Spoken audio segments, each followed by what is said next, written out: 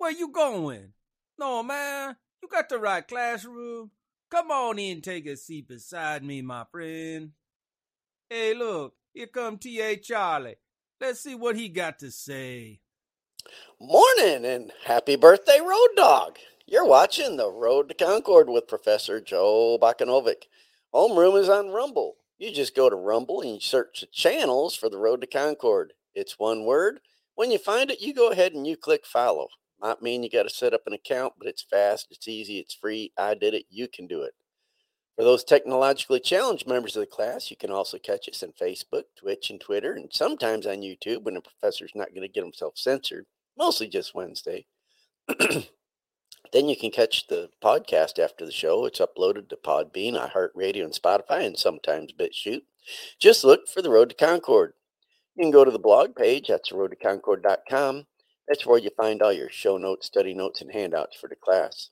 Finally, you can email the professor at joe@theroadtoconcord.com. He's a little slow, but he'll eventually get around. Not today, I'm on donuts. Yeah, that's true. He was donated today. Phones are on today, but only for registered numbers. We only accept calls from regular known classmates. If you wish to call in and are a regular classmate, you may request phone access through an email. If you've called into the show before, you've already received instructions on how to call into the show. If you find our classes helpful, please click the thumbs up, like, subscribe, and share it with those you think could benefit from it. Just warn them. Warn them, especially today. He's donated. Joe is an acquired taste. This show is listener-sponsored, meaning we do not solicit business advertising. With white frosting and sprinkles. We are not limited in the content we provide for y'all. With that said, we do ask for your participation on a value-for-value basis. If you find our show of value to you, then you provide an equivalent portion of your labor and treasure through the donut link on the Road to Concord blog page, a show description on Rumble, and the comments on the other streams. Hey, we all know T.A. Charlie isn't all there.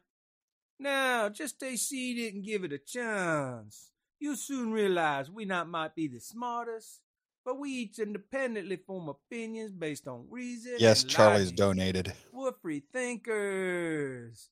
Let's see what the Road to Concord with Professor Joe Bakanovic has on the lesson plan for today.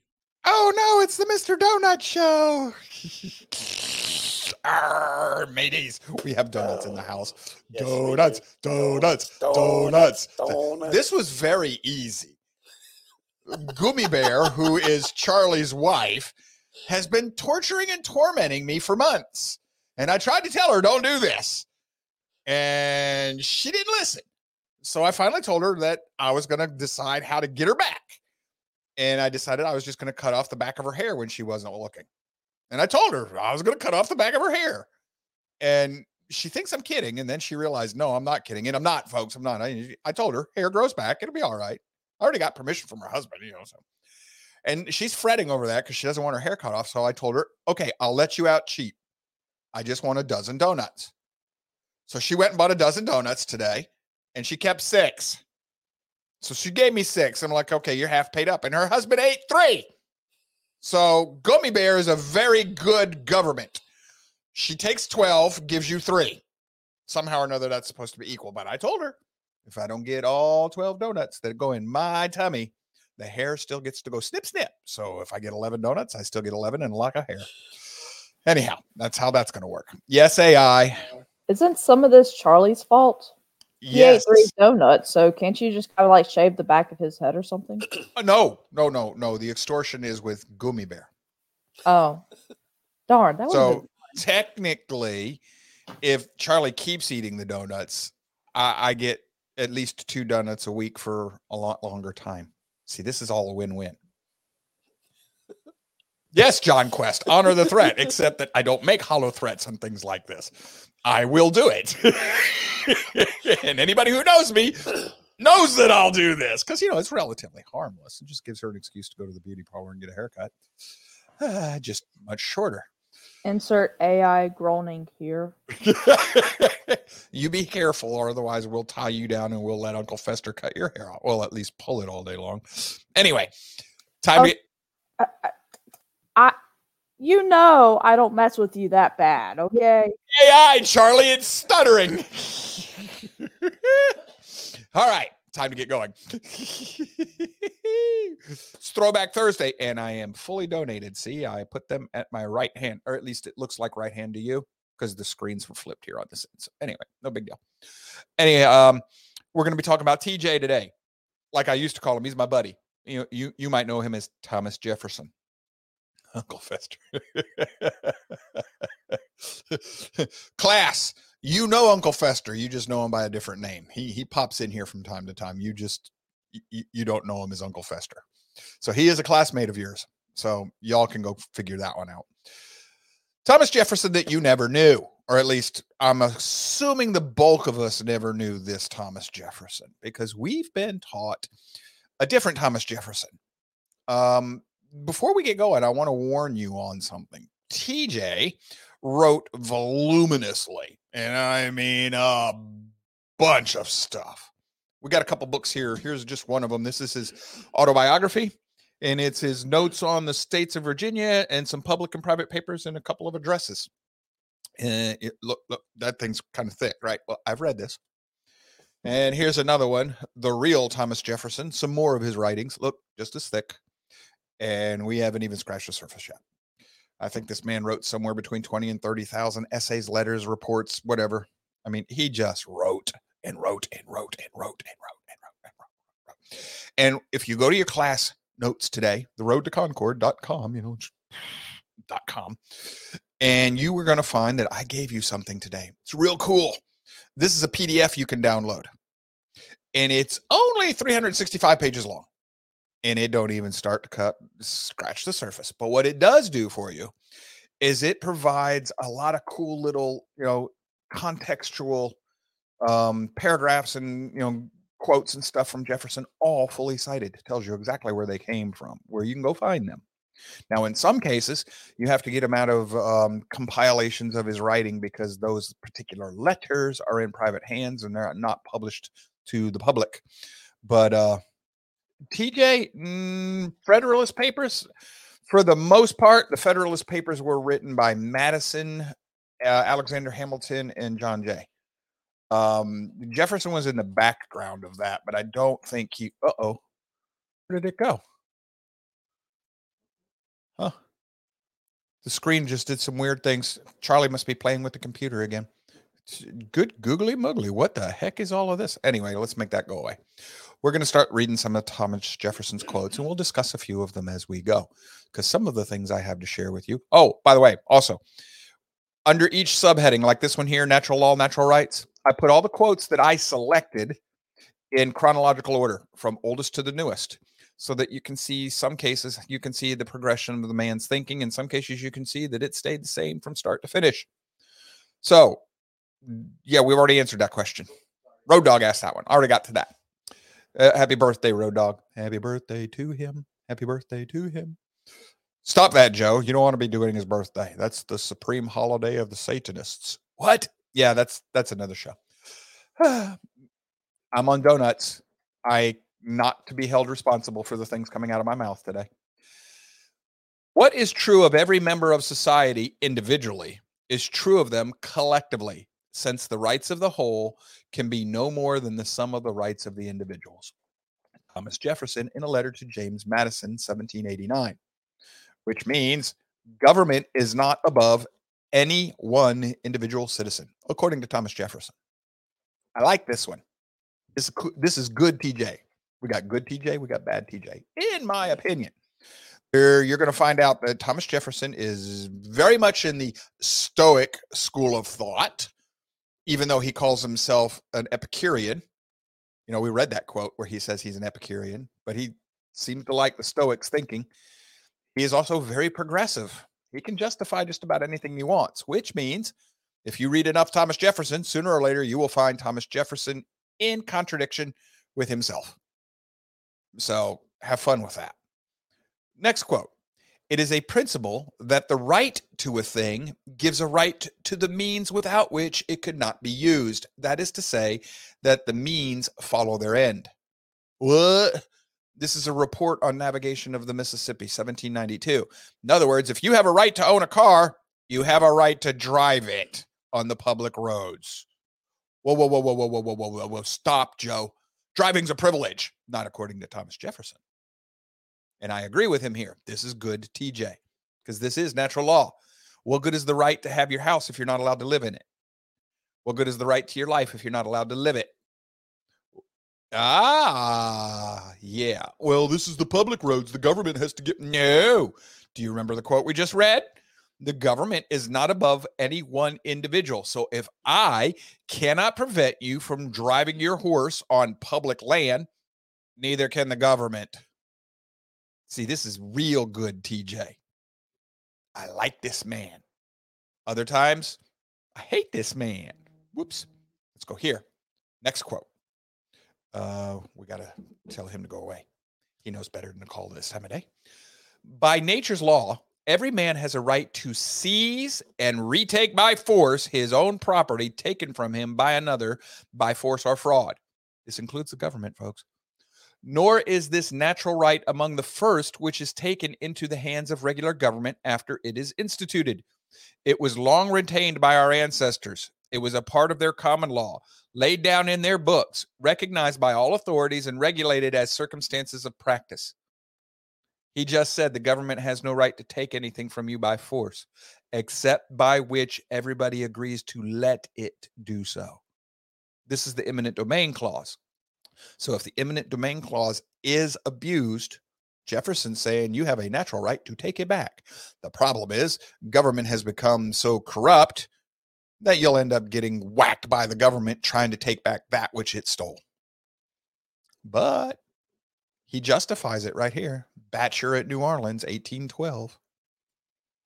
Then he says, a right of property in movable things is admitted before the establishment of government. A separate property in lands, not till after the establishment of government. Stop right there.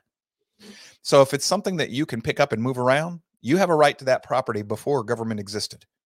But the only way you can claim right to your property that you live on, you know, everybody says, I get taxed in my property every year. It's like I don't own it. You don't. And Jefferson is justifying this as part of natural law, and he is correct. Because he'll tell you, nobody owns the earth. Government is instituted to allow you to treat that piece of property as yours as long as you support the government, which allows you to do so, which requires taxes. So what you're actually doing is paying your neighbors for the right to use this piece of the earth as your own. And they recognize that in the way they set up their government. That's what's going on here. So he continues. The right to movables is acknowledged by all the hordes of Indians surrounding us. Yet by no one of them has a separate property in lands been yielded to individuals. He who plants a field keeps possession till he has gathered the produce, after which he has a good right as another to occupy it. Government must be established and laws provided before the lands can be separately appropriated and their owner protected in his possession. Till then, the property is the body of the nation, and they, or the chiefs as trustees, must grant them to individuals and determine the conditions of the grant. Batcher of New Orleans, 1812. That is a huge idea right there, folks, that our libertarian friends get wrong. It is perfectly acceptable to tax your property because essentially what you're doing is paying your fellow citizens a license fee. Basically, you're saying, okay, I'm going to give this to the common treasury money every year so that you will respect the rights of my property. This is my piece of this earth that I get to use as my own. And this is the property taxes that I have to pay for that right.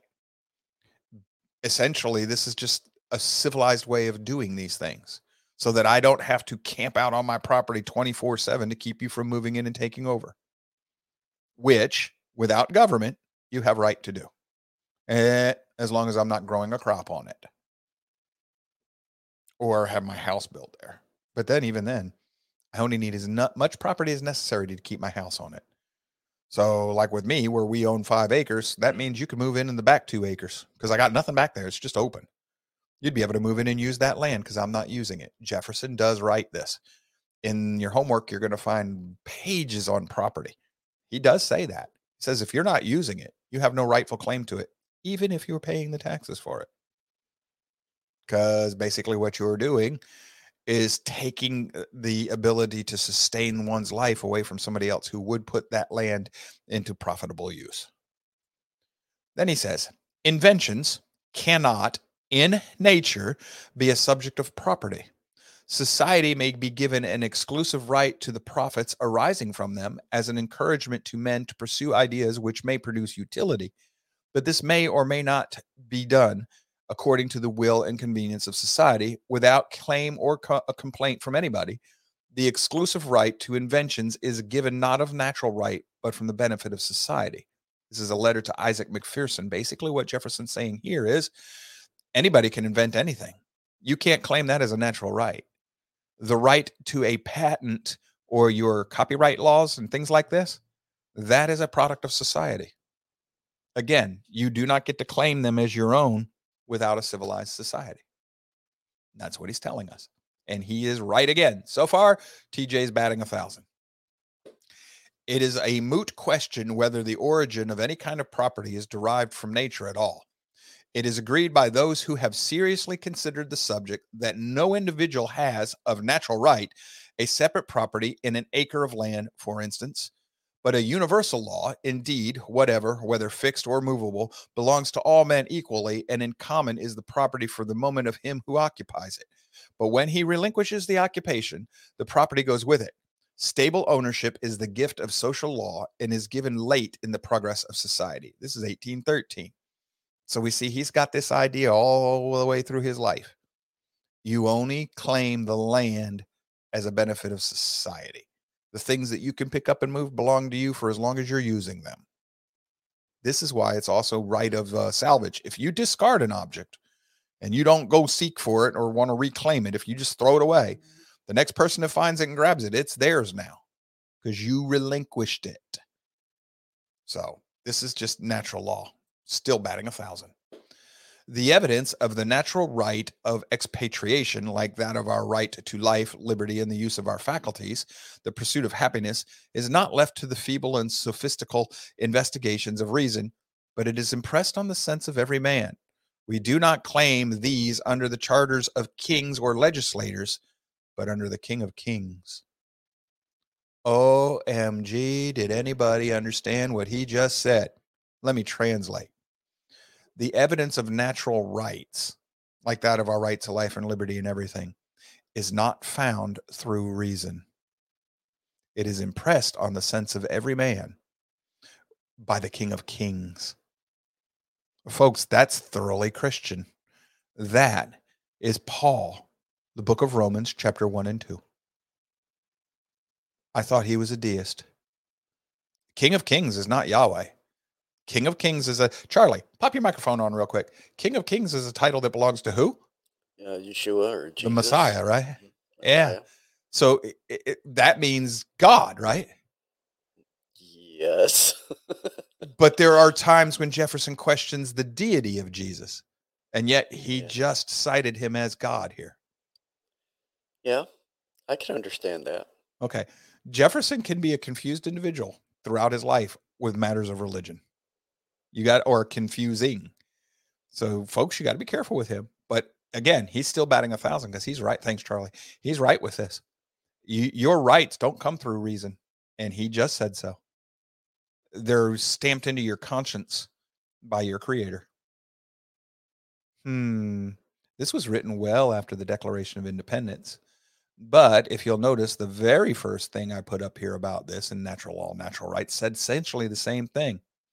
And it was written shortly after the Declaration of Independence. Jefferson always believed this, best I can tell. He never changed his thinkings.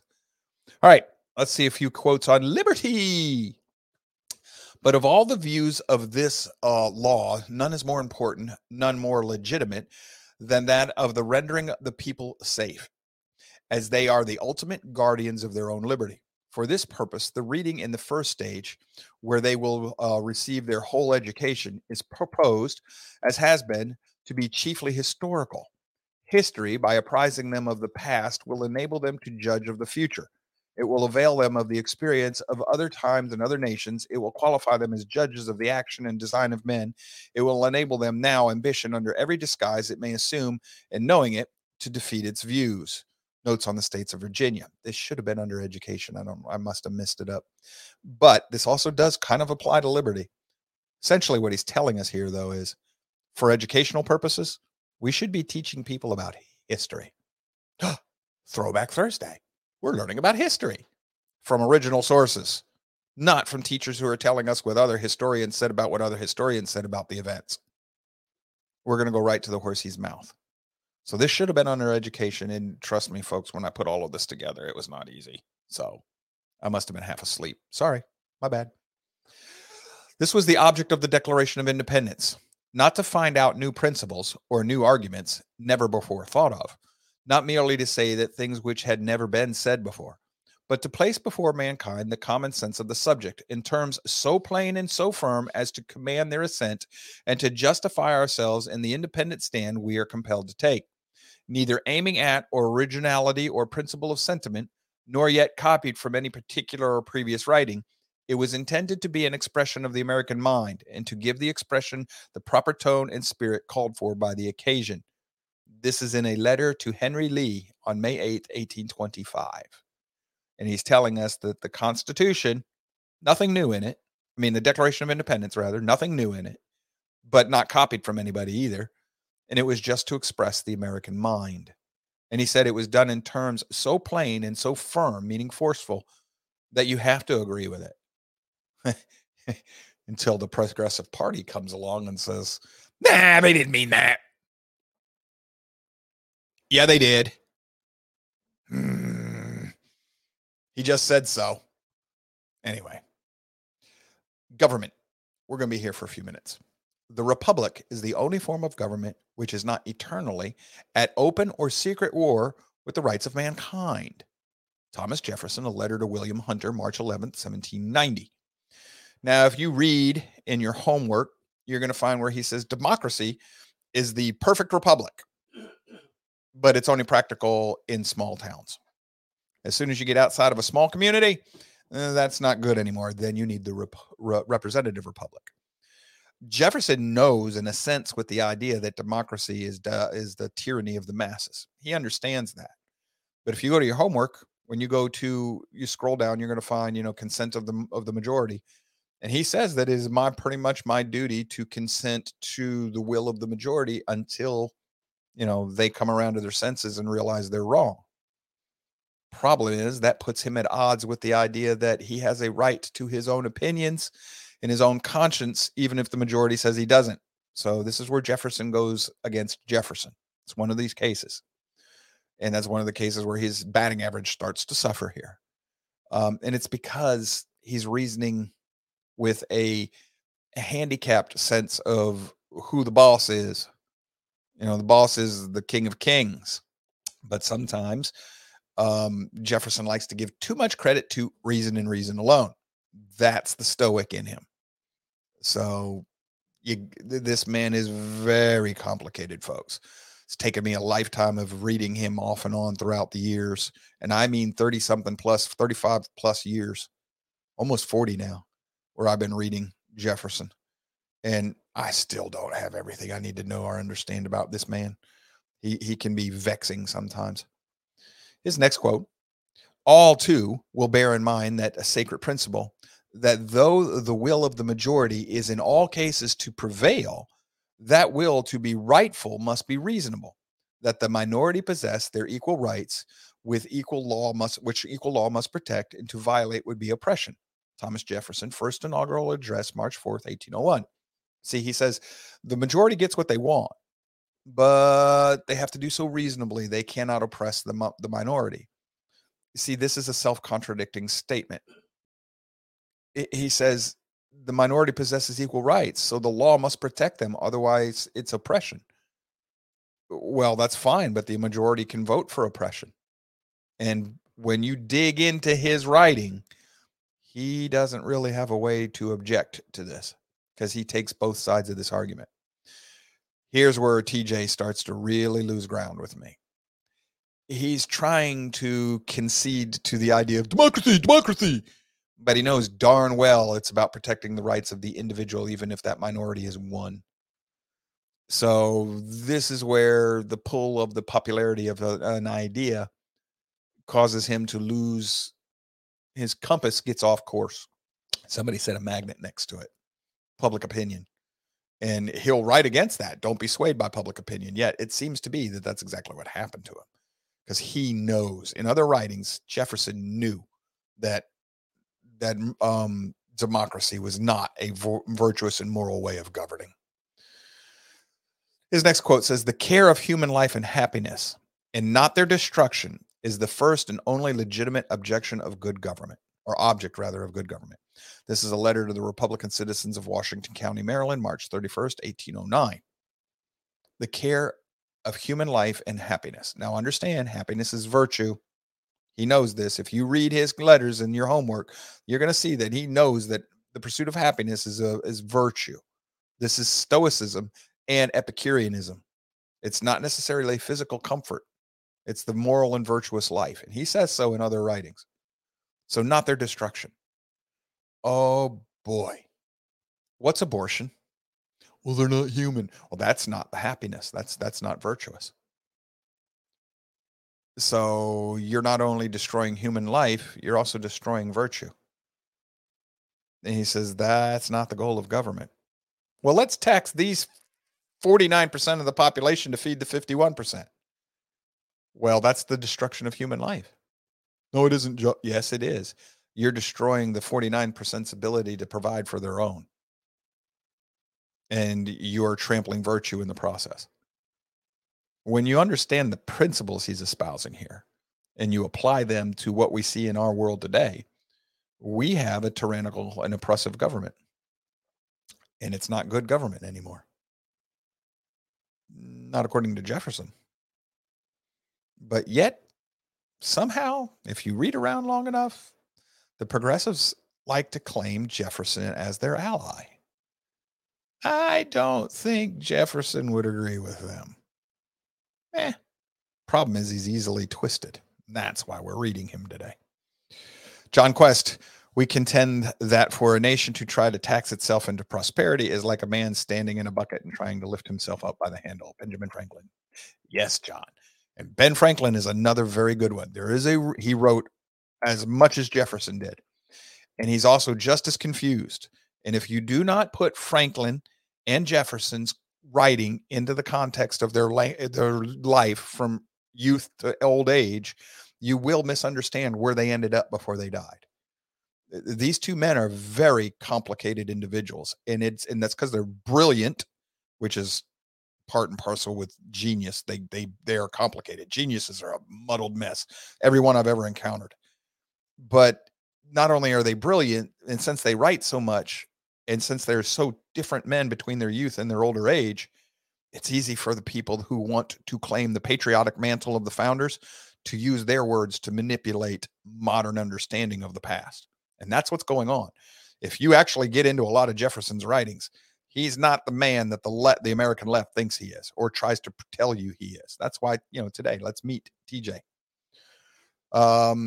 Grittack 11 comment on the board. Would not TJ allow the local democracy parallel in sense Yahweh consenting to appointing a king over Israel when they asked for it? Yes, he would.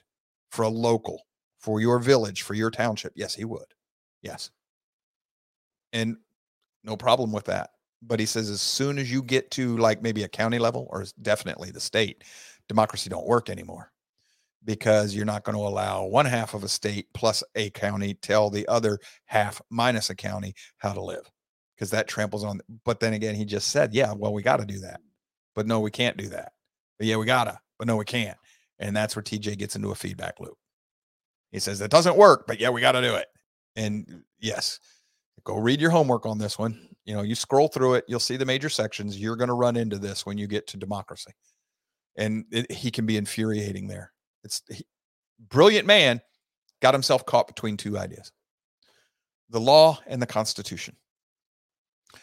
I consider the foundation of the Constitution is laid on this ground, that all powers not delegated to the United States by the Constitution, nor prohibited by it to the states, are reserved to the states or to the people. To take a single step beyond the boundaries, thus specially drawn around the powers of Congress, is to take possession of boundless field of power, not longer susceptible of any definition. This is opinion on the constitutionality of a national bank in 1791. If you understand this comment, what he's telling you is the government was told specifically what it can and cannot do, and it is not permitted to reinterpret it into greater power than that, which is what we've done. So that's how he understood the Constitution. And we'll see that he reiterates this over and over again throughout his life. They are not to do anything they please to provide for the general welfare, but only to lay taxes for that purpose.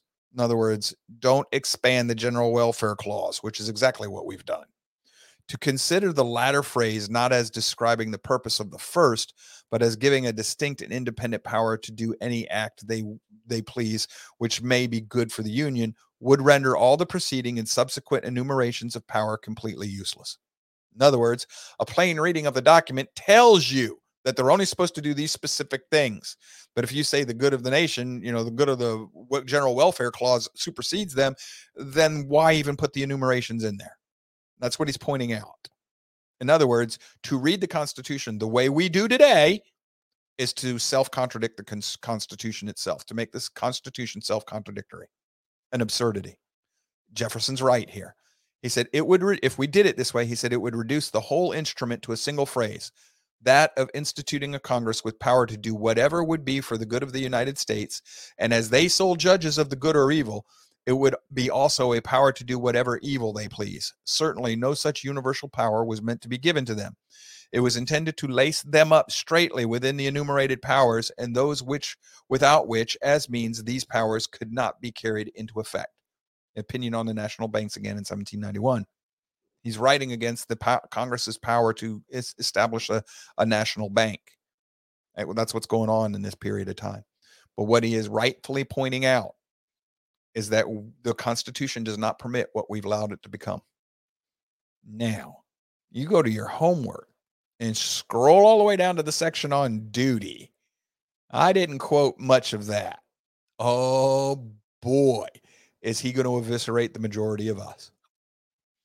Because I could easily use Jefferson's words against any progressive today that likes to use him to say, look, we're not Christian and Jefferson didn't believe in this and Jefferson didn't believe in that. I'd be like, yeah, but Jefferson said we should be at war with you right now, overthrowing you, and that the militia is the armed body of every male citizen every able-bodied male should be trained in military disciplines, because you are the truest bulwark of protection of this country, so that when we get a government like you progressives have designed, the people can come grab you by the back of the neck, take you outside, try you, and then hang you from a tree. Yeah, there's a reason I didn't quote all those quotes, because that's pretty much what Jefferson says. Remember the Jefferson option. You got to water the tree of liberty with the blood of patriots from time to time. Patriots and tyrants. Anyway, I gave you the homework. You can look this up at your own leisure. Comment on the board from Sailor Sun 66. Supporter finally happened in 1913 with the creation of the Federal Reserve. Yes, it did. Yep. Next comment. The Constitution on which our Union rests shall be administered by me, as President, according to the safe and honest meaning contemplated by the plain understanding of the people of the United States at the time of its adoption. A meaning to be found in the explanations of those who advocated, not those who opposed it, and who opposed it merely lest the construction should be applied which they denounced as possible. Thomas Jefferson, a letter to Monsieur Eddie Russell Thurber, Wheaton, and Smith, March 27, 1801. He's saying you go back to original intent as described by the men who won the argument. And you do give deference to those who opposed it, only in as much as they complained this is how the argument, the document might be construed. In other words, you use the anti-federalists to properly understand the federalists' argument. And that's how he was going to be president.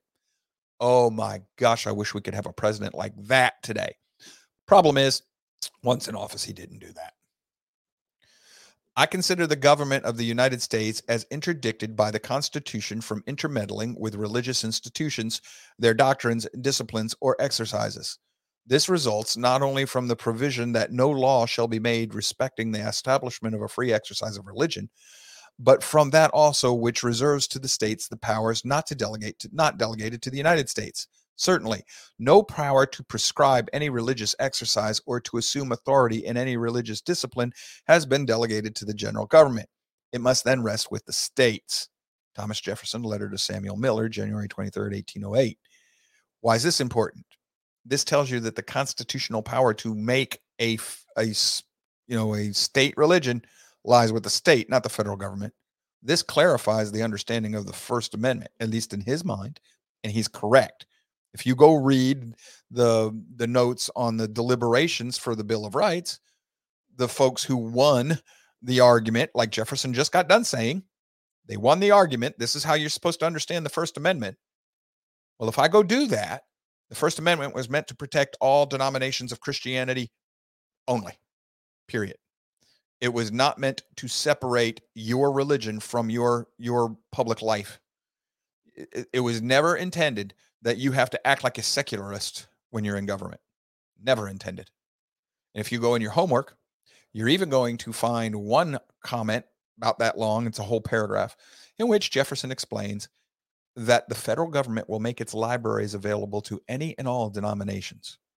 Well, that's allowing religion into the federal government. This is Thomas Jefferson, Mr. Separation of Church and State. Yeah, but this is also Thomas Jefferson, Mr. I'm going to establish religious services in the Capitol building every Sunday, and then I'm going to attend them every Sunday. We wouldn't be able to do that today. It was open religious service. Anybody living in the area could come to church in the Capitol building. Real religions with different ministers every Sunday from different denominations. That's Mr. Jefferson.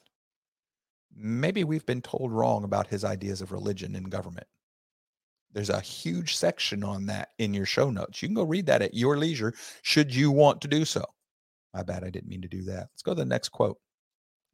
My construction of the Constitution is very different from that you quote. It says, it is that each department is truly independent of the other and has an equal right to decide for itself what is the meaning of the Constitution in the case submitted to its action, and especially where it is to act ultimately and without appeal. A letter to Samuel Adam Wells, May 12, 1819.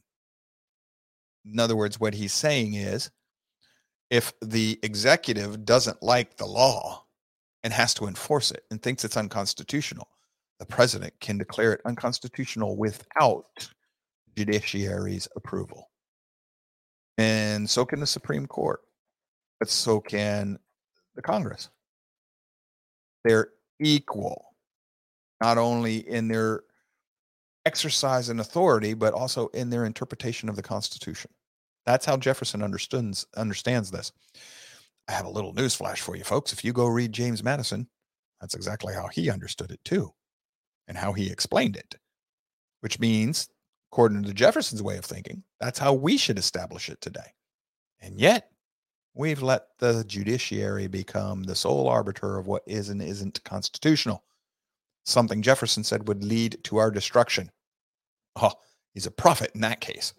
But we'll see. We'll get to that. Next comment about the Constitution. The true key for the construction of everything doubtful in a law is the intent of the lawmakers. This is most safely gathered from the words, but may be sought also in extraneous circumstances, provided they do not contradict the express words of the law. Thomas Jefferson, a letter to Albert Gallatin, May 20th, 1808. What's he saying? He's saying it is the intent that the lawmakers left for you in the record. That's the way to understand the law. You read the language of the law in the context of what they were trying to do. First Amendment, what were they trying to do? They wanted to get religion entirely out of government and make a secular. Nope. No, not what they said. They wanted to make sure that the federal government didn't tell the whole nation they had to be one denomination or another. That was it. They were trying to protect the right of conscience. That was it. They said so. Well, the Second Amendment was no. The Second Amendment was all about establishing the militia, which was clearly defined as every able-bodied military-aged male, not in the military. You read some of the comments that Jefferson writes on the militia. And he says this is the beauty of the militia, is that it can withhold the enemy long enough to establish the regulars and get them in the field. In other words, the militia can hold off any invasion long enough to establish the military, get the military raised up, and put them into proper action, so that this nation didn't need a standing army. We've gotten away from that. That's what the Second Amendment was for. The people who wrote it said so. They also said that this means the people have the right to keep any and every weapon, terrible weapon of the normal average soldier of the day. That included cannons, battleships. It included Gatling guns if you could make one. It included any military weapon, offensive or defensive. So in other words, if I could afford it and I wanted to walk around in full battle rattle like a special forces operative with radio and GPS and night vision goggles and full body armor, et cetera, that's protected under the Second Amendment. Because that's what the people who wrote it said it meant. It also means that the right to quarter troops is not about making the soldiers live in your house.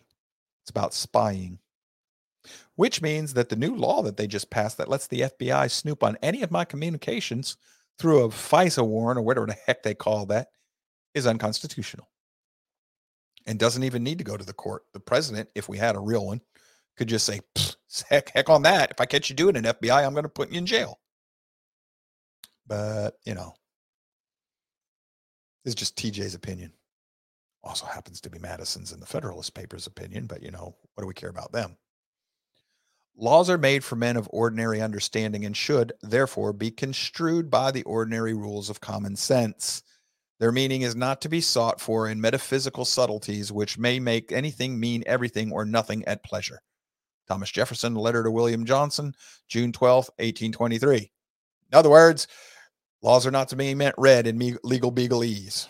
They're supposed to be read by the average 8th grader and mean what they say as the average 8th grader would understand it. And if you wrote them in legal beaglese, then they mean anything and they mean nothing all at the same time, in which case Jefferson would also tell you they're not a law. And I would agree. But, He says, on every question of construction, carry ourselves back to the time when the Constitution was adopted.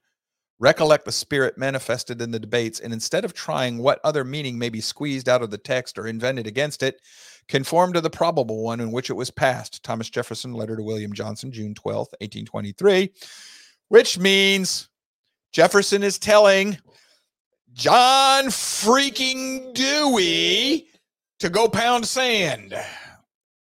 You have to understand the Constitution as it was meant to be understood by the men who wrote it and ratified it.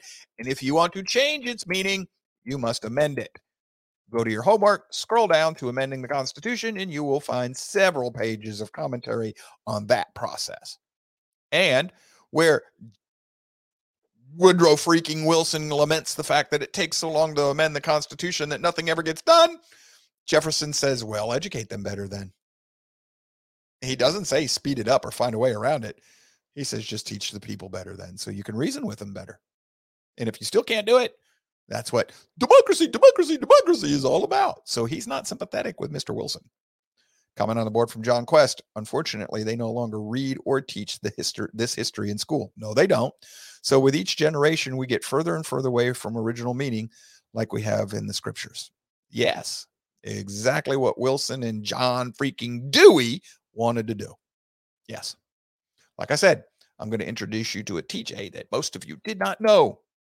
I'm assuming most of you didn't know. All right. Taxes. Oh, this one's going to be fun because he writes pages on this. Montesquieu wrote in The Spirit of Laws, volume 13, CC 14, whatever. A capitation is more natural to slavery. A duty on merchandise is more natural to liberty. By reason, it has not so direct a relation to the person. This is copied into his commonplace book. Jefferson has a book of things that he writes down that he gets from other people. And he calls it a commonplace book. What's he writing here? Montesquieu is saying personal income tax is slavery. Yay, Jefferson! I agree. So does Montesquieu. But what he's saying is consumption tax. That doesn't have as much to do with the controlling of the human that's spending his money. So basically, we should fund every piece of government through sales taxes. Problem is, given our government, there'd be 150% sales tax on everything we do. But that might work too. It would get you to buy fewer things, which is not necessarily a bad thing, and to use the barter system a whole heck of a lot more than you do right now, which they didn't try to tax that too. But anyway, taxes should be proportioned to what may be annually spared by the individual. Thomas Jefferson to James Madison in 1784. What can be spared by the individual? Nothing. I can't spare anything to you. Well, he'd be against that too. But what he's telling us is that the taxes should be not be onerous. He also says another means of silently lessening the inequality of property is to exempt all from taxation below a certain point and to tax the higher portions of property in geometrical progressions as they rise. Another letter, same letter, James Madison, 1785. What did he just say? He said, well, we won't tax anything up to the poverty level, but after that, we're going to put a progressive income tax into place. And the more you own, the more we'll tax you. And I'm not quoting the other one he puts in there that, he justifies this. Another longer quote we've read before. That's why I'm not using it. None of the quotes you're reading today, you've never read them. You've never heard me read them before on the show. These are all new, every one of them. Yep. I've told you before, I could do this all day long. And with Jefferson, I could do this all year long and never repeat. You'll think it's all new, and eventually you'll start hearing rhymes and, he said that before. Well, not quite that way. That's Jefferson.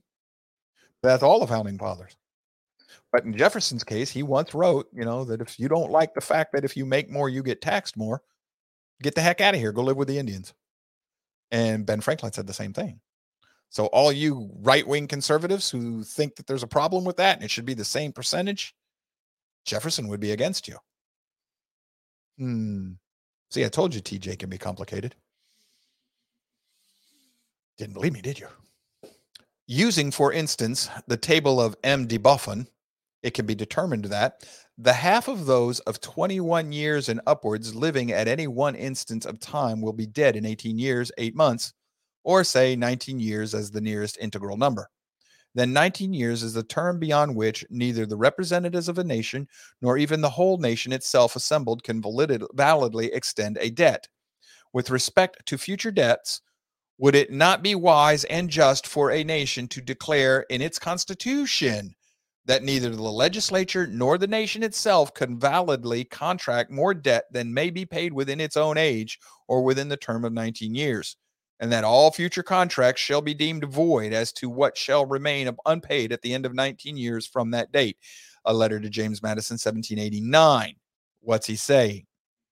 He's using a sociology study of the time that shows you that if you're 18 years old when you pass a bill that's going to borrow money, you can expect to be dead within 19 years, half the population dead within 19 years. So he's saying, because this goes to his principle that the dead cannot dictate to the living.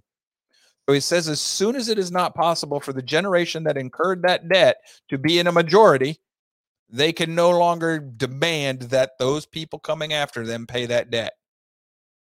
Jefferson would basically say, you know what? All you hammer knockers that accrued this $21 trillion in debt, when you geezers die, debt dies with you. We don't owe it. We just wash our hands of it. This is huge. This is also where he gets the number 19, which incidentally is a number that rhymes in the scriptures. Pay no attention to that. But this is the generation. This is 19, 20 years old. And this is why he said no law should survive more than 19 years old. No constitution should survive more than 19 years. You'll find that in your homework too. You go through that. He thinks that we should have to renew our national, or at least reaffirm it every 19 to 20 years so that the dead do not drive the living. Taxes should be continued by annual or biannual reenactments because a constant hold by the nation of the strings of the public purse is a salutary restraint from which any honest government ought not wish, nor a corrupt one to be permitted to be free. What? In other words, we should have to reinstate every tax every year or every 6 months. In other words, no income tax is the way we've written the law. The IRS should not exist because the Congress should have to write the new law every year. You should not be allowed to, okay, this is how we're going to do taxes and then let it run for the next 20, 30, 40, 50 years. That's what he's saying. He is correct. This is a letter to John Wales Epps, June 24th, 1813. He says, to take from one because it is thought his own industry and that of his fathers has acquired too much, in order to spare to others who, or in whose fathers have not exercised equal in industry and skill, is to violate arbitrarily the first principle of association, the guarantee to everyone the free exercise of his industry and the fruits acquired by it. This is a letter to Joseph Milligan, April 6th, 1816. And what the heck did he just say? In other words, to tax somebody simply because they have wealth, because they and their father worked hard for it and acquired it, to give it to somebody who didn't work as hard and weren't as smart with what they had and don't have as much money, is a violation of the first principle of natural law and of the government's duty to protect everybody's what they've earned, their property. So what he's saying is what we're doing right now in this country is a violation of natural law, which is a law instituted by the King of Kings. In other words, it's immoral. It's a sin. He doesn't say it this way, but if you apply logic to what he says throughout the bulk of his papers, that's exactly where you get. And he kind of does say it. He says it's against the first principle of association. That's a natural right. We've covered that before on this class. And it also is a violation of government. I gotta get rid of my donuts. For example, if the system be established on basics of income and his just proportion on that scale has been already drawn from everyone, to step into the field of consumption and tax special articles in that, as broadcloth or homespun, wine or whiskey, a coach or a wagon, is doubly taxing the same article. For that portion of income from which these articles are purchased, having already paid its tax as income, to pay another tax on that thing if purchased is paying twice for the same thing. It is an grievance on the citizen who use these articles in exoneration of those who do not, contrary to the most sacred of the duties of government, to do equal and impartial justice to all citizens. Letter, I so agree. Yes, letter to Joseph Milligan, April 6, 1816. What he's saying is if you're going to have an income tax, there should be no sales tax. So there should not be a federal sales tax since we have a federal income tax. And if there's going to be a state income tax, there should be no sales tax. And you shouldn't have what's called transaction taxes. Exactly. If you buy a new vehicle, you pay the tax on it. And when you sell it again, there should be no taxes due. It was already paid for. Exactly. So I shouldn't have to, like when I'm on eBay selling something I've already bought and paid taxes for when I bought it. Now I got to pay taxes when I sell it. And the people who buy it have to pay taxes again. Well, that item's already been taxed. Folks, you don't understand the level at which you are being fleeced, even the poor. You might think you do. Folks, you have no idea to what level you're being taxed. The founding fathers would have been shooting long ago over this. And they would have had almost unanimous consent within the body of the American people at that time. We're going to hold up here because boy, our comments are with me today too. When we come back, we might go to the break just a few minutes early, but the courts, whoo doggy, to quote Jed Clampett, when we get TJ onto the courts or the idea of banking, you better buckle up, Buttercup, because he gets rough. And in some cases, he gets harsh languaged. I left those out today. Jefferson was not above using, he doesn't cuss, but he's kind of like, Jesus, you nest of vipers and whitewashed tombstones, tombs, sepulchers. I mean, he can get vicious in civil language terms. I've left most of those out today. They are in your homework. You can go look them up. You've only got 300 and almost 380 pages to read through if you want to go read his quotes. But they're all in full context and tell you where to find it. That's TJ. And the 360 something, remember, that's just the tip of the iceberg, baby. This man is very complicated. Very. Again, I cannot drive this home enough. You must take the quote and put it into the period of his life in which it comes from. What time period? Because the best thing, if you want to understand Thomas Jefferson, the best thing to do is, this is the original book. This is by David Barton. This is the Jefferson Lies. This will expose all the lies that the progressives in this country have told you. The subtitle is Exposing the Myths You've Always Believed About Thomas Jefferson. Well, Jefferson had an illegitimate child with his black slave. No, he didn't. No, he did not. We know he didn't. How do you know that? Because he was in France when she got pregnant. What? Yeah, that should have been real easy for people to figure out. Look, ladies, I don't mean to be too crass or crude here, but if Jefferson got that young lady pregnant while he was in France, you know what I'm saying? That's pretty big, because that's a long distance to reach. The progressives made them pull this book because they didn't like the way that David Barton worded something. So he came out and he rewrote it. It doesn't change anything. It's all documented. It tell you everything. These will help you understand Jefferson. Like his wife dies when he's 33 years old, right around the time of writing of the Declaration of Independence, right in that area. He writes that when he's 33. His wife dies that same year. And that is a profound effect on him in his life. And it puts him into a period in his life where he questions religion and he's mad at God. A lot of people go through this. By the time he's older, that questioning's gone and he's back in church and he's back with, he's caught up in the Unitarian movement. Not all paths get to heaven, all gods are the same. Not that Unitarian movement. They're questioning the Trinity, the idea of the Trinity within the Catholic Church, Christian churches. There's a movement in the United States, the colonies at that time, that that's where your questioning of divinity comes from with him. But toward the end of the show, I'm going to show you some quotes on him from religion. He's very different from what you might think. In a lot of ways, he's a better Christian than most of us today. In other ways, he's not Christian at all, but he follows the God of the Bible. And you'll see that in his own words. But when we come back, we're going to get into the courts. Oh, boy. This is going to be fun. And we'll see you in 6 minutes. We'll take off just a little early. I'm going to redonate because we saved one for me and one for Charlie. So we'll be still on the sugar jazz when we come back. And then we'll get right back into the courts with TJ. We'll see you in 6.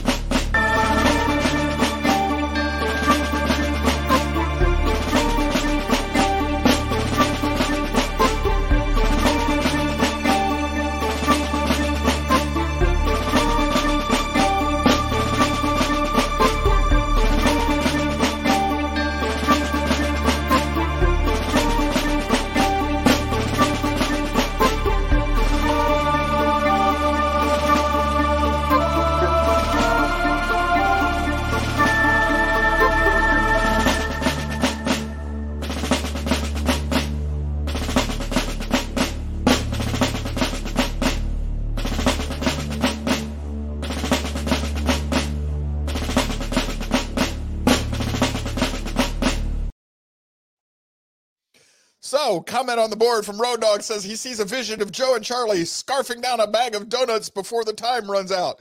Bag my booty. That's those little powdered things that are only about that big, and you can eat 5 in a bite if you're really trying hard. At least any grown man should be able to eat 4 of them in one bite. We're talking about boxes of donuts, Road Dog. Get it right, man. If I could get my booty to Disney where they do those Joffrey's donuts that are like 7-8 inches in diameter, now that's a donut. And then we've got this comment on the board from Jimmy Zinker. It says, DNA tests should have put that to rest. The problem with Jefferson and the DNA tests, which they have done, is that it is somebody in Jefferson's family did get the young lady pregnant. And when they do some work on that, it is most likely his brother. Because there seems to be some anecdotal evidence that his brother was sweet on that girl. And that they kind of somehow or another remained connected after the child was born. So the book goes into that in great detail. And it also tracks a lot of other things about Thomas Jefferson. It's well worth the read. I like the original book better because this is the one that he had to kind of sanitize a little bit so that he wouldn't get sued. He did nothing wrong with the first book. There was nothing wasn't factual in it. This was a big scarf back then when it was published. There was nothing wrong in there. None of it. It was a way of silencing him. Lawsuits that would have gone nowhere, but you still have to pay to defend them. So they pulled it and they rewrote it and they put it back out. And they really didn't change much of anything. It's almost word for word identical. And if you have the PDFs of both of them and you put them over top of each other, you'll see that. So anyhow, back to TJ in the courts. The opinion which gives to the judges the right to decide what laws are constitutional and what not only for themselves in their own sphere of action, but for the legislature and the executive also in their sphere, would make the judiciary a despotic branch. This is a letter to Abigail Adams in September 11th, 1804, John Adams' wife. So basically what he's saying is the judiciary we have today is a despotic branch. He is correct. None of his criticisms about the courts are wrong, in my opinion. Problem is, in this case, he's applying the blowtorch of pure logic, and he's using definitions. The Constitution is a mere thing of wax in the hands of the judiciary, which they may twist and shape into any form they please. Thomas Jefferson, letter to Judge Spencer Roane, September 6, 1819.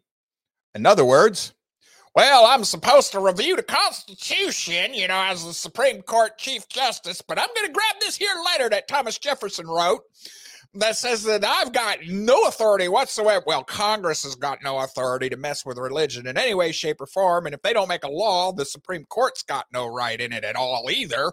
But we're going to take this letter, turn it upside down, and say that means that we've got a right to say that you've got to keep secular government and religion all the way out of it. Which is what they did. And that's exactly what Jefferson's saying. And what should have happened is every judge that voted for that separation of church and state clause thing with his letter to the Danbury Baptist Church, they should have grabbed those justices that voted in favor of that ruling, taken them outside, impeached them, convicted them, got them out of court, defrocked them, and let them dance on a rope. Because that was sedition. No, Joe, it wasn't, because it wasn't an armed force. You're right. It was subversion, which is the same thing in my book. It's still an attack on the country. But, I can't be advocating the dancing of judges. I'll get myself banned. And hence, we're not on YouTube today. It says, the judiciary of the United States is the subtle core of sappers and miners constantly working underground to undermine the foundations of our confederated fabric. They are construing our Constitution from a coordination of general and special government to a general and supreme one alone. Letters to Thomas Ritchie, December 25th, 1820. In other words, they're taking away the enumerated powers and everything else and putting it all back under one authority, theirs. So he does not like the courts. That's actually very harsh language right there in their day and age. The great object of my fear is the federal judiciary. That body, like gravity, ever acting with noiseless foot, an unalarming advance, gaining ground step by step, and holding what it gains, is engulfing insidiously the special governments into the jaws that which feeds them. A letter to Judge Spencer Roane, again, March 9, 1821.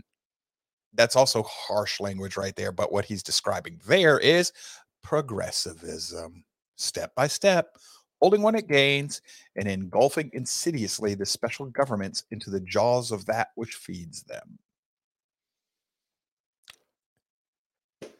It has long been my opinion, and I have never shrunk from its expression, that the germ of dissolution of our federal government is in the constitution of the federal judiciary, an irresponsible body, for impeachment is scarcely a scarecrow, working like gravity by night and by day, gaining a little today and a little tomorrow, and advancing it noiselessly, step like a thief, over the field of jurisdiction, until it all shall be usurped from the state and the government and be consolidated into one. To this I am opposed. Jefferson to Charles Hammond, 1821. In other words, impeachment's not a threat to those people because we never do it. So why would they stop? And where you have the most strongest part of our government right now is in the court, which is also where Woodrow freaking Wilson's boys focused, in the courts, because they can change a law just by reinterpreting its language, something Jefferson said they would do. And in this case, Jefferson's a prophet. Courts. At the establishment of our Constitution, the judiciary bodies were supposed to be the most helpless and harmless members of the government. Experience, however, soon showed in what way they were to become the most dangerous, that this insufficiency of the means provided by their removal gave them a freehold and irresponsibility in office. In other words, it's too hard to get rid of them. That their decisions, seeming to concern individual suitors only, pass silent and unheeded by the public at large, that these decisions nevertheless become law by precedent, in other words, common law, sapping by little and little the foundations of the Constitution and working its change by construction before anyone has perceived that this invisible and helpless worm has been busily employed in consuming its substance. In truth, man is not made to be trusted for life if secured against all liability to account. This is a letter to Monsieur a.k.a. October 31, 1823. What is Jefferson saying? Again, progressively, the courts will just destroy the Constitution by setting a stare decisis. What he said is what'll happen is instead of the laws running the country, stare decisis will run it. And dead judges, through the precedence of their ruling, will dictate to the future how you have to interpret that law. And they will do so through the twisting of the language. It's dictatorship. It is exactly what happened. I would not personally be surprised if Woodrow freaking Wilson and the boys weren't reading through Jefferson's letters saying, dang, man, this guy's got a great idea. Let's go do that. It's when you look back at the history, it's almost like what they did.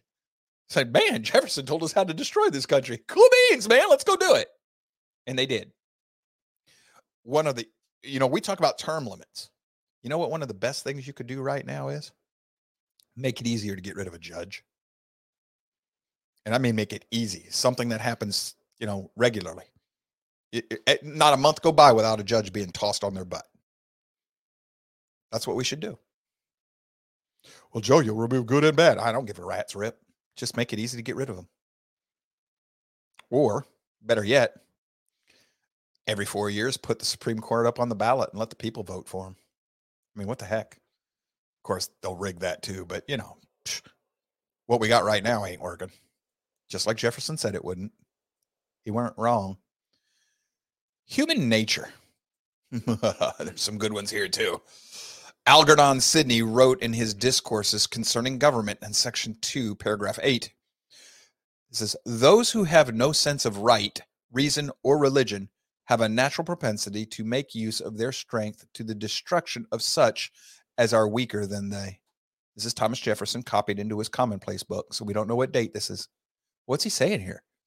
You have no sense of right and wrong, no morality. You have no reason, and you have no religion.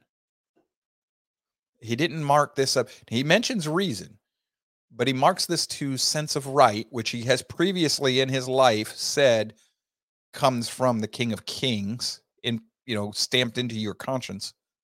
You have no religion. You have no religious law to tell you what's right and wrong. And maybe you don't even have reason, right reasoning. That's the Stoic in him. So you have a natural propensity to just basically be a tyrant. Folks, this is this is being given over to your own delusions, your own perverty, your depravity. This is Romans 1 and 2. This is Romans 1 and 2. So even if he doesn't recognize it, Jefferson is quoting Paul, paraphrasing him. And Paul got that from the Old Testament. It says, I think our government will remain virtuous for many centuries as long as they are chiefly agricultural, and this will be as long as there shall be vacant lands in any part of America. When they get piled upon one another in large cities as in Europe, they will become corrupt as in Europe. Letter to James Madison, 1787. Again, prophet, right? No. Student of human nature and natural law, and a man who at least in large part could do the math correctly. And go, yep, I see that one coming. I do this quite often. A lot of people I know do this quite often. We're not brilliant geniuses. We're not prophets. We've just studied human nature, history, and natural law. We put it all in the hopper, shake well, do our little witch dance, bounce around, shake your juju beads, say your magical incantation words, do the math, and out comes, yep, this is where we're heading. Like in 2012, when I predicted that we were following the path of 1930s Germany right toward fascism. Well, congratulations today, boys and girls. We call it public-private partnership, and we did exactly what I said in 2012 we were going to do. And then I found another letter earlier this week from somebody that I've once followed. I've got it saved. It might show up on Manic Monday saying, look, man, I'm a prophet. I predicted this back in 2012. I'm like, yeah, a lot of us did. None of us are prophets. We're just students of history and human nature. We saw the writing on the wall. Well, Jefferson was older than me by a couple hundred years, so he got to see the writing earlier than I did. It's almost like there's nothing new under the sun. Self-love is the sole antagonist of virtue, leading us constantly by our properties to self-gratification and violation of our moral duties to others. Accordingly, it is against this enemy that they are erected the batteries of moralists and religionists as the only obstacle to the practice of morality. Take from man his selfish propensities, and he could have nothing to seduce him from the practice of virtue, or subdue those propensities by education, instruction, or restraint, and virtue remains without a competitor. Thomas Jefferson to Thomas Law, 1814. This is a younger relative of his. So what is Thomas Jefferson saying here? He's saying we're all selfish, self-interest. We put ourselves above everything else. That's the original sin, pride and arrogance. And he says, according against it, all the batteries are erected, moralists and religionists. In other words, those who argue for virtue, the Greek philosophers, in most religions, that stands in the way of us following our own desires. Those are the only obstacles to the practice of morality is self-law, love. So you take the selfish propensities away from us, and he's thinking pure reason will get you to practice pure virtue. That's stoicism right there, folks. That is straight up stoicism. We've covered that already, but he's not necessarily wrong. Remember, more Stoics will find the Messiah, will find Jesus than Epicureans. So if Jefferson said he's an Epicurean and thinks he's an Epicurean, that might have been what was getting in his way, because that's licentiousness. Education. Says the objects of primary education, which determine its character and limits, are to give to every citizen the information he needs for the transaction of his own businesses or his own business, to enable him to calculate for himself and to express and preserve his ideas, his contracts and accounts in writing, to improve by reading his morals and faculties, to understand his duties to his neighbors and country, and to discharge with competence the functions confined to him by either, to know his rights, to exercise with order and justice those he retains, to choose with discretion the fiduciary of those he delegates, and to notice their conduct with diligence, with candor and judgment, and in general to observe with intelligence and faithfulness all the social relations under which he shall be placed. Reports for the University of Virginia, 1818. So what's he talking about here? This one's a little complicated. What Jefferson is basically telling you is the duty of public education is to teach you how to read and write and do basic math, to teach you the history of this country and the history of this country's ideas of right and wrong. Well, elsewhere in his writings, he says that this country was established on Judeo-Christian principles. That's our ideas of right and wrong. And he specifically says that although the federal government is not going to establish a religion, the Federalists encourage each denomination to set up their own churches to teach their people in university the teachings and tenets of their religions. So he's encouraging public education, public religious education. And oh boy, when we get to religion, hold on, boys and girls. You're going to meet a different Jefferson than you've always been told exists. But right here, he's in favor of public education. There's several pages of that in your class notes. And oh boy, do I have a problem with some of his ideas. But at the same time, he wants to teach you to think for yourself. That's what he's pushing. We don't do that in public education anymore. The Constitution of most of our states asserts that all power is inherent in the people, that they may exercise it by themselves in all cases to which they think themselves competent, or they may act by representatives freely and equally chosen, that it is in their right and duty to be at all times armed, that they are entitled to freedom of person, freedom of religion, freedom of property, and freedom of the press. Jefferson, letter to John Cartwright, 1824. And now I know how I got that one quote out of step with liberty. This one belonged in liberty. The other one in liberty belonged in education. I apologize. I got them flipped. But notice what he says here. It is their right and duty to be at all times armed. Now, he doesn't necessarily mean walking around all day long with your weapon. He means that you're supposed to be armed from day to day, week to week. You're supposed to at least have an armory where the people keep their weapons. You are entitled to freedom of person and freedom of religion and freedom of property and freedom of press. Right and duty. That's not the military, folks. That's the militia. Okay. Duty. He writes a ton on this. There are a lot of comments in your class notes on this one. But I just chose this and I think one more. He says, it's the duty of every citizen to use all the opportunities which occur to him for preserving the documents related to the history of our country. Not just the founding, but the whole country, the whole history. This is a letter to Hugh P. Taylor, October 4th, 1823. In other words, preserve the original source documentation of this country, so that the historians cannot pervert or erase our history and turn our children into haters of this nation based on their lies, which is exactly what we've done. That's why they want to cancel our history, tear down the statues. That's because they were taught lies about those statues. They want to take down the Jefferson Monument or Memorial in Washington, D.C. because they think, oh, he's just nothing but a slave owner. Y'all should read. That's another thing that the book that David Barton does. Go over the history of how many times Jefferson tried to free his slaves and couldn't because of the law. What? Yes. Has any progressive ever told you about that? So Jefferson died poor. Well, yeah, it's because he couldn't manage it. No. He managed his funds just properly. You know why he died poor? So that he could support his slaves in a decent manner of living. And when they were freed, when he died, what did they do? Oh, they all scattered to the winds because they had that. No, they didn't. They stayed on Monticello. They loved Jefferson. What?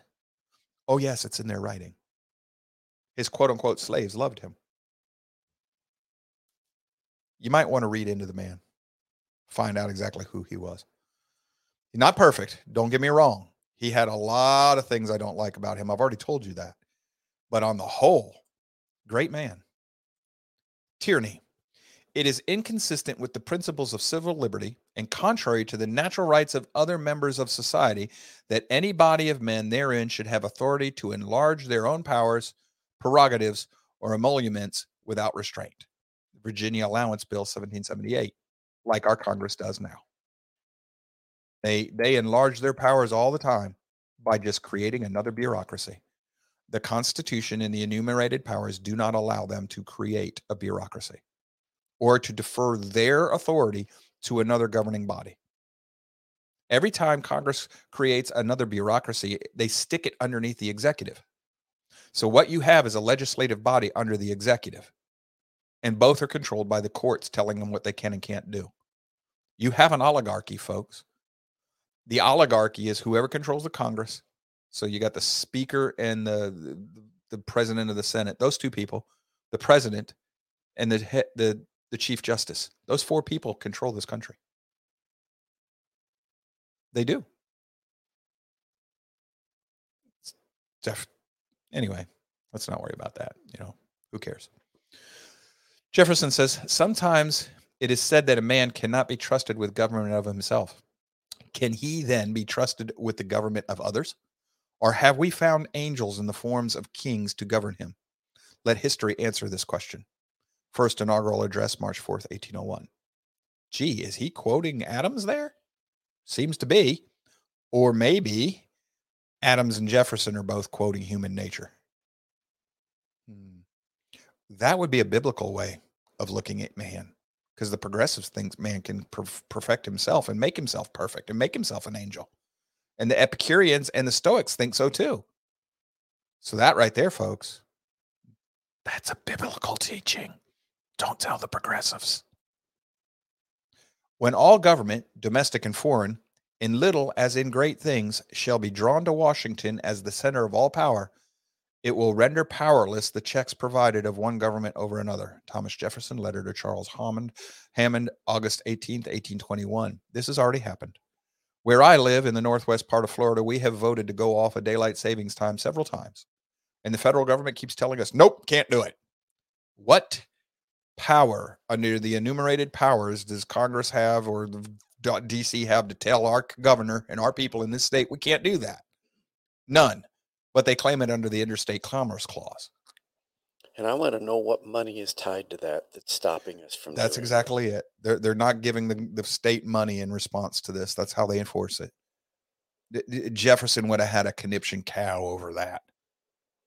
That alone in the founding age could have been enough to start a conflict between the states and the federal government. But it could have.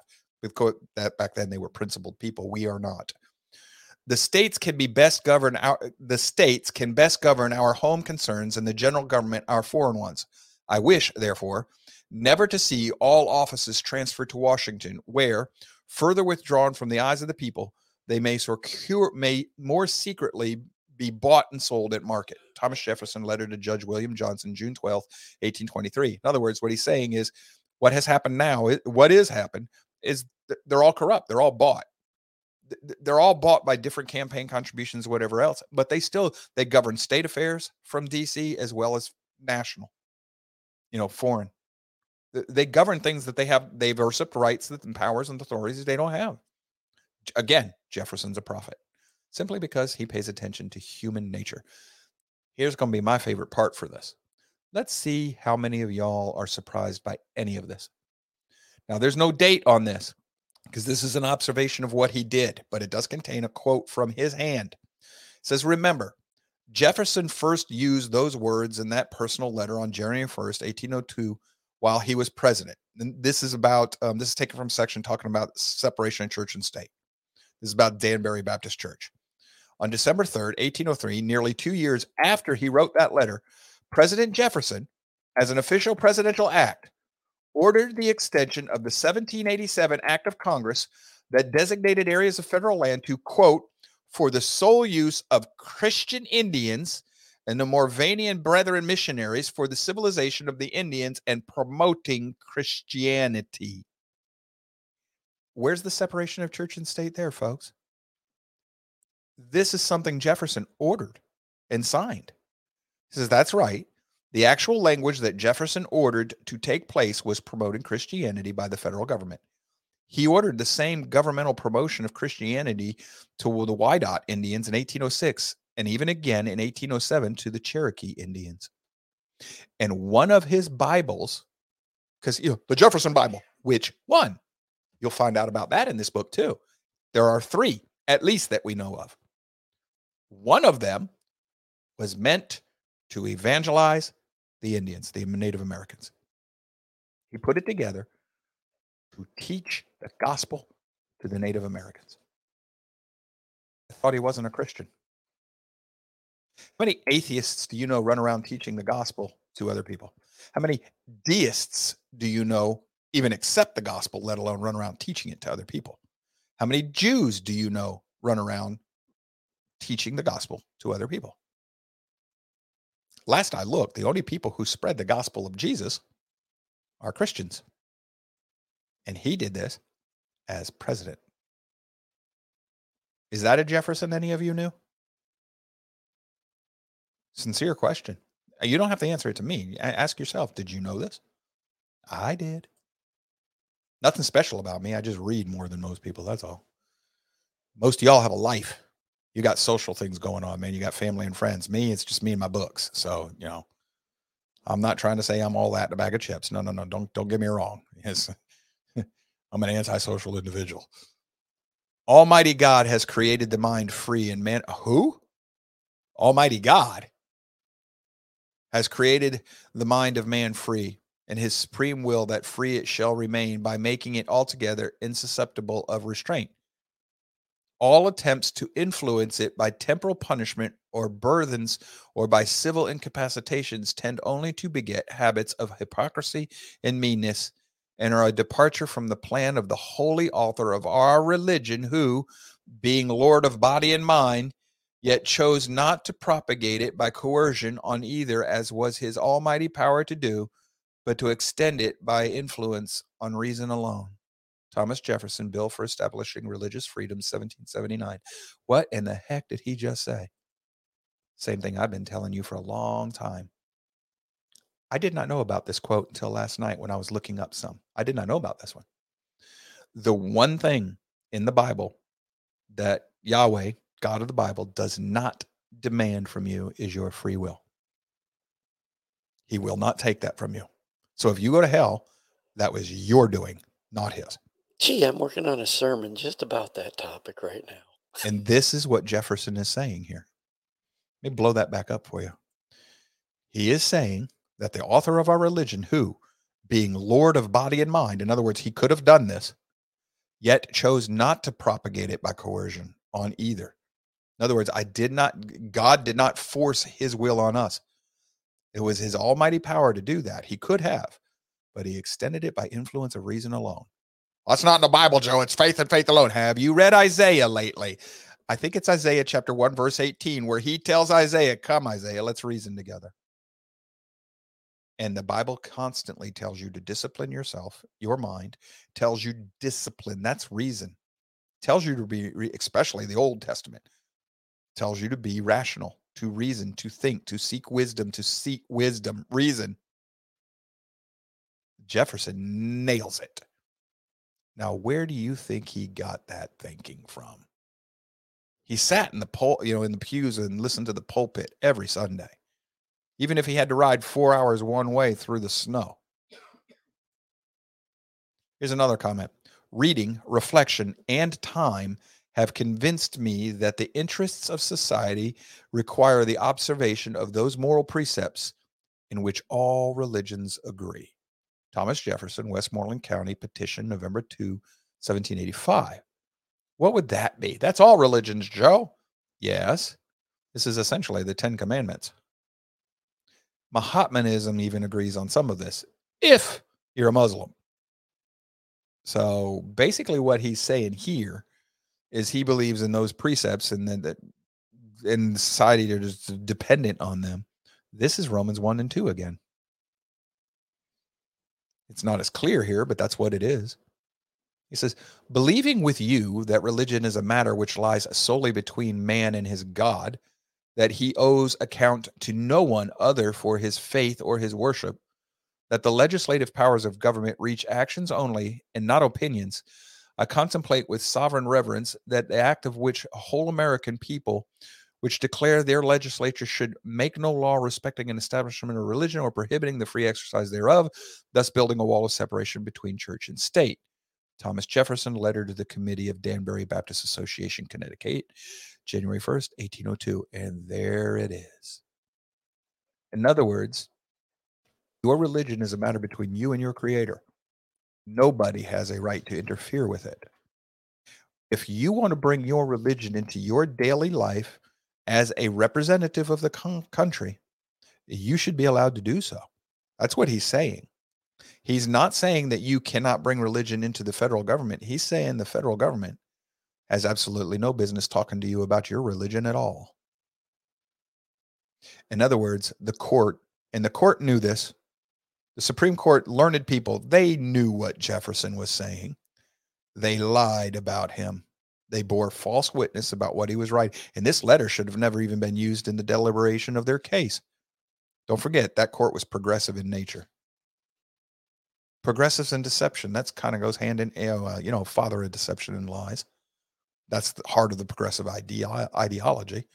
But Jefferson has it nailed here.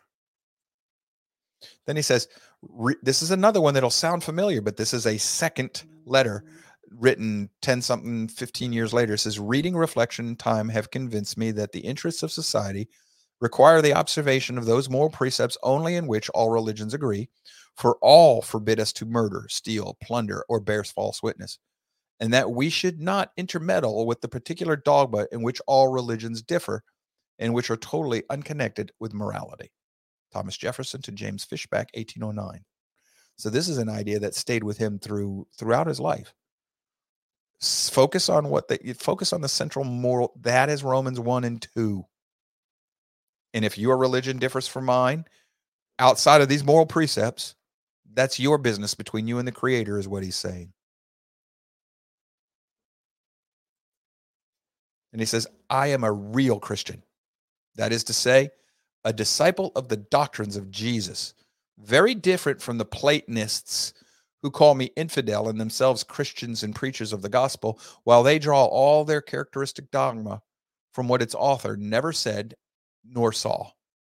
They have compounded from the heathen mysteries a system beyond the comprehension of man, of which the great reformer of the vicious ethics and deism of the Jews, where he return on earth, would not recognize one feature.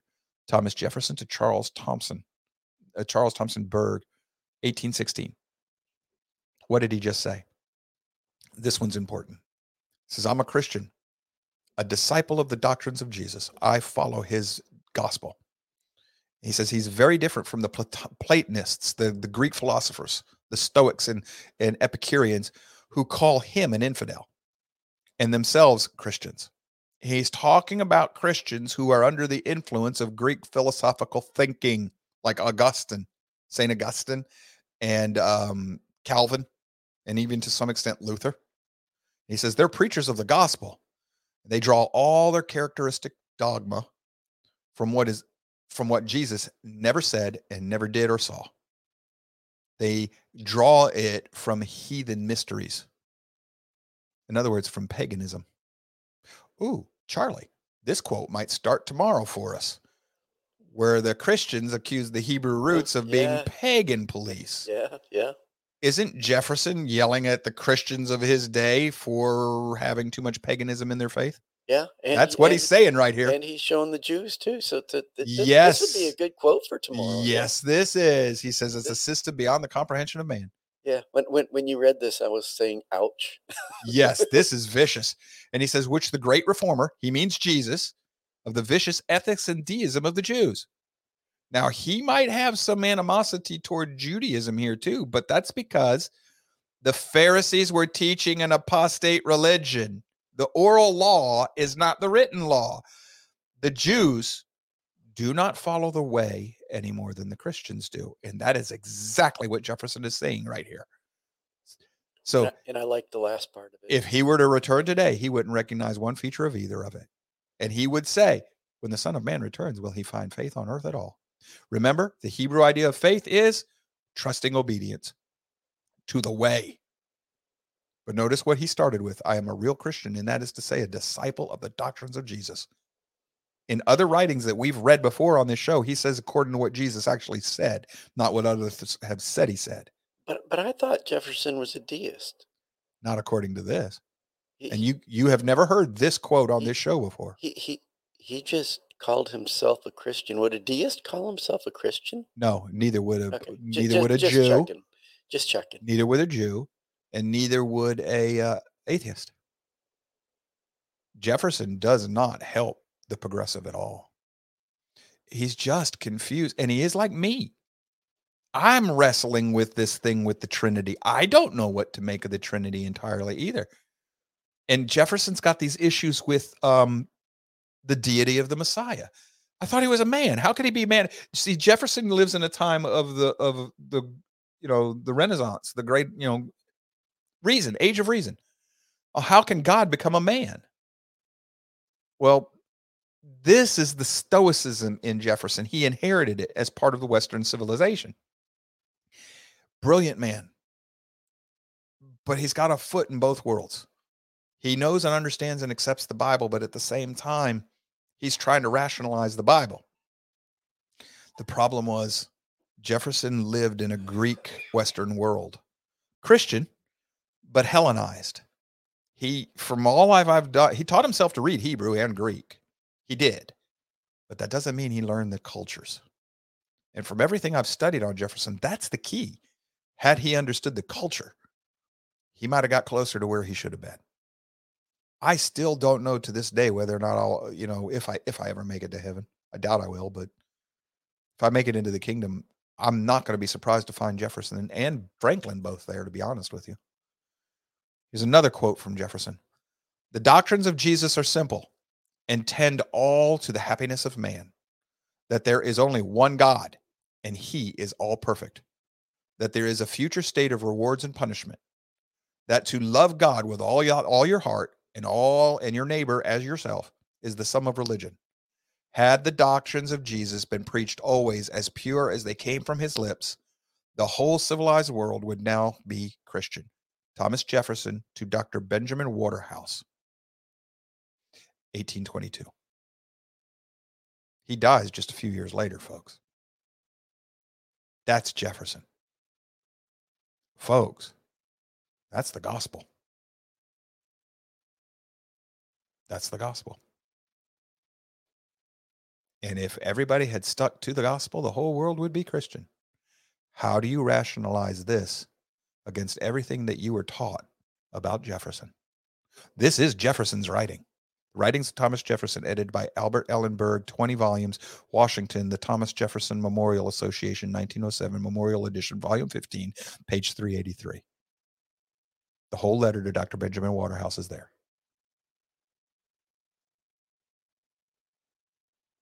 What do you make of that, Charlie? Is this the Jefferson you were taught in school? No. This man's a Christian. Yeah. He might be mistaken about exactly who Christ is and how to understand him. But if I remember right, Jesus said that all sins against the Son of Man can be forgiven. Yeah. But not against the Holy Spirit. Well, the Holy Spirit says you reject Jesus as the Messiah and the teacher of the law, teacher of Torah, the Gospels. Yeah. Well, it looks to me like Jefferson accepted that. Yeah, and I can understand it. I still struggle with trying to understand the Trinity or whatever you want to call it and how all this works together. I don't understand all that, but that doesn't necessarily mean But I that think I'm this is, not I a think he Christian dies, or- I think he dies in 1824, 1826, somewhere. I think it's 1824. And if I'm right, if I remember right, this is 2 years or so before he dies. How is this man a deist? Uh-huh. Yeah, oh, come on, man. That was just a dying man's crazy babblings. Thing is, he's not dying yet. He's still sound mind and body here at this point in his life. I don't know what to do with this, folks. I don't. This is not what we were taught. Also, whoops, I had that up there. He says, I consider ethics as well as religion a supplement to law in the government of man. It's a letter to August B. Woodward, 1824. It's a supplement. In other words, it's to be used in the law of man. It's been used to guide, to teach us. And that's where I ended this. So we'll take that out of there. Yes, AI? Do you think it would be fairly accurate to say that Jefferson was wrestling with God, Yes. like between God and Stoicism? It's like he was Yes. trying to, yeah. Yep. I just kind of noticed that. He was trying to wrap his poor little brain around those teachings in the scriptures. Yes. One of the Jefferson Bibles, what he did is he cut out what he thought of were the miracles of Christ, and he left just the moral teachings. And he used that as a morality book. So, like I said, he's suffering with, the magic side, where people think miracles, the supernatural. He had a problem with that. It's the way his brain worked. But that doesn't mean that he had a problem with the basic tenets of look what he just said. Pure religion is, and folks, that last quote from Jefferson is almost, it's a paraphrase of exactly what Ben Franklin said as well. There's a God. He'll judge you for what you do. The best way to serve him is to serve others. Treat others as you treat yourself. How are either of those men deists? Quite simply, folks, we have been lied to by our educators. Now, the question is, was it by accident because they were taught lies and they believed them and didn't test them? In which case, they're not innocent. If you're going to be an educator, you have a duty to make sure what you're teaching others can be backed up and supported. Or did those educators teach us intentionally wrong? I think the answer to that is going to be yes in both cases. We're going to have some who just didn't do their due diligence to check what they were taught. And we're going to have some that knew better and did it anyway. In both cases, evil, in my opinion.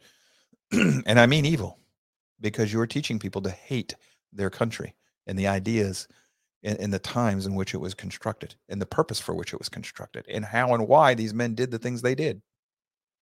And there's no excuse for that in my book. Now, real quick, I just want to go over this. This is your homework. This is where he writes about inalienable rights. Now I'm off here where I'm looking, I can scroll faster. Then section 3 is about moral principles. And I'm just going to go through the sections on the left here where I see the lines. I think I see them. I'm having a hard time with this because it's real small, but let's see. There's moral consequences, national moral responsibility. Here's one on moral degeneracy. And folks, this is long. Here's one, the sovereignty of the people. This PDF I gave you, there is a ton of really cool stuff in here, but this man can be hard to read sometimes. He's using language, quite frankly, over our heads today that most of us can read. The safest depository, this is of liberty and the bulwarks to protect us. This one here is the Republican principles of good government. And if I keep going down, you see me on, okay. And then this one's going to be majority rule on democracy. And you're going to find that there's some self-contradictory things going on there. Here's some thoughts on self-government. And off to the left is where you see how many pages are in between. Here's one on what good government is. And off the left, you see I scroll down 3, 4, 5, 6, 7, 8 pages. And now we're going to have govern by reason, which he's really into that. So there I'm expecting, and here we're going to have difference of opinions, how you deal with that. And we're going to keep scrolling. Oh, wow. He wrote a lot on that one. Now we're going to have Constitution, state and federal. And we keep on going. Then you're going to have the Bill of Rights. He was one of the ones who helped push that, folks. You're going to find here several of these things. You're going to see where I've highlighted them in red in different colors because that's called my attention to it. This is a personal document I made for you. Amending the Constitution, how to go about doing that. And he addresses why it's so slow. Interpreting the Constitution, how to do it, how he does it, why he argues for the way he interprets the Constitution. You're going to go over judicial review. Oh my gosh, does he, like I said, you're going to see I bleed red all over this stuff. Separation of powers, both federal and state separations. And there's going to be against consolidation of government. He's definitely against that. You're going to have a section on the separation of powers, legislative and executive. Folks, we're at 147 pages of 365. It goes on and on and on and on. It goes over taxes, if you want it, it's there. Download it, stick it on your computer someday. You might want to read through it. Sailor Sun 66 says we could actually use the Declaration of Independence against our own government, federal or state. Yes, we could. It would, and you wouldn't have to edit it very much either. Most of the complaints in the center body of that document apply today, just in a different, it's the same it's ice cream. We've just changed flavors. We're not even talking about gelato or sherbet or yogurt. We're talking about ice cream.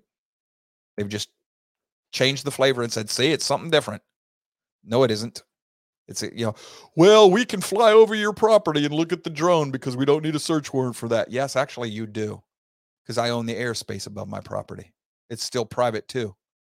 Well, the judge said no. Yeah, right. See, that's what Jefferson was talking about. The judge just made a law, amended the Constitution with a ruling that now becomes stare decisis. That's got nothing to do with law, no law whatsoever. And now it's part of the law when it shouldn't be. Jefferson was right about that. And that's how we judge our judges. We'll go, hey, don't ask that Supreme Court justice about interpreting the Constitution. Ask them whether or not they're going to uphold stare decisis.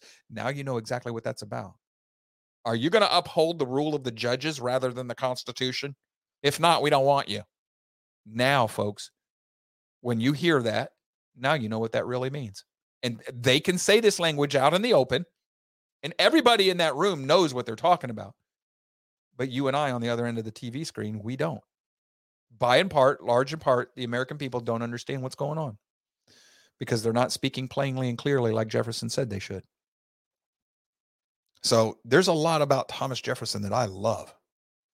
There's some things in there I'm confused with and I don't know what to do with.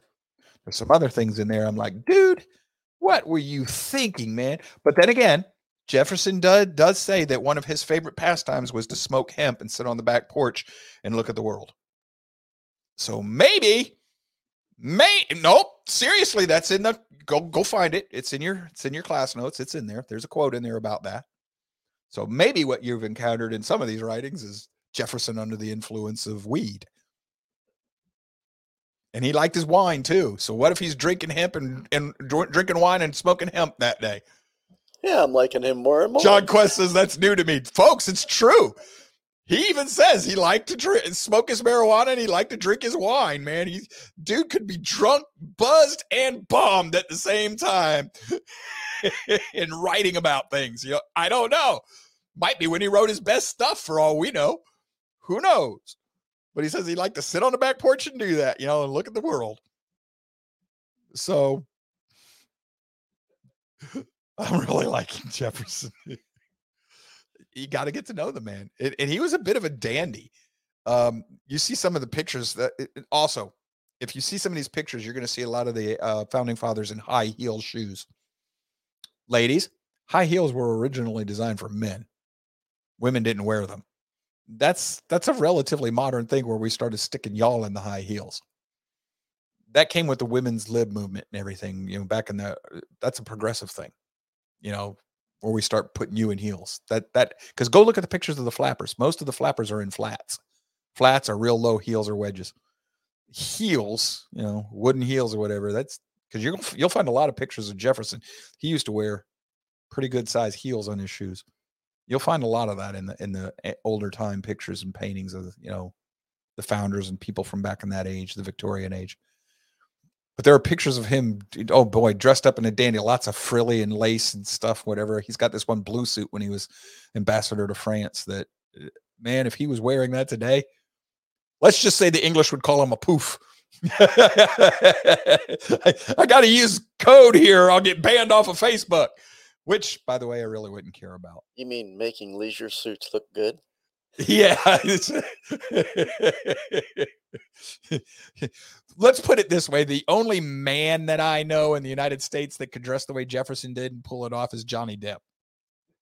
And then it would only happen if he had dreadlocks in his hair and his pirate hat on. So. But why is the rum gone? Yeah, but why is the rum? The rum is gone? Why is the rum gone?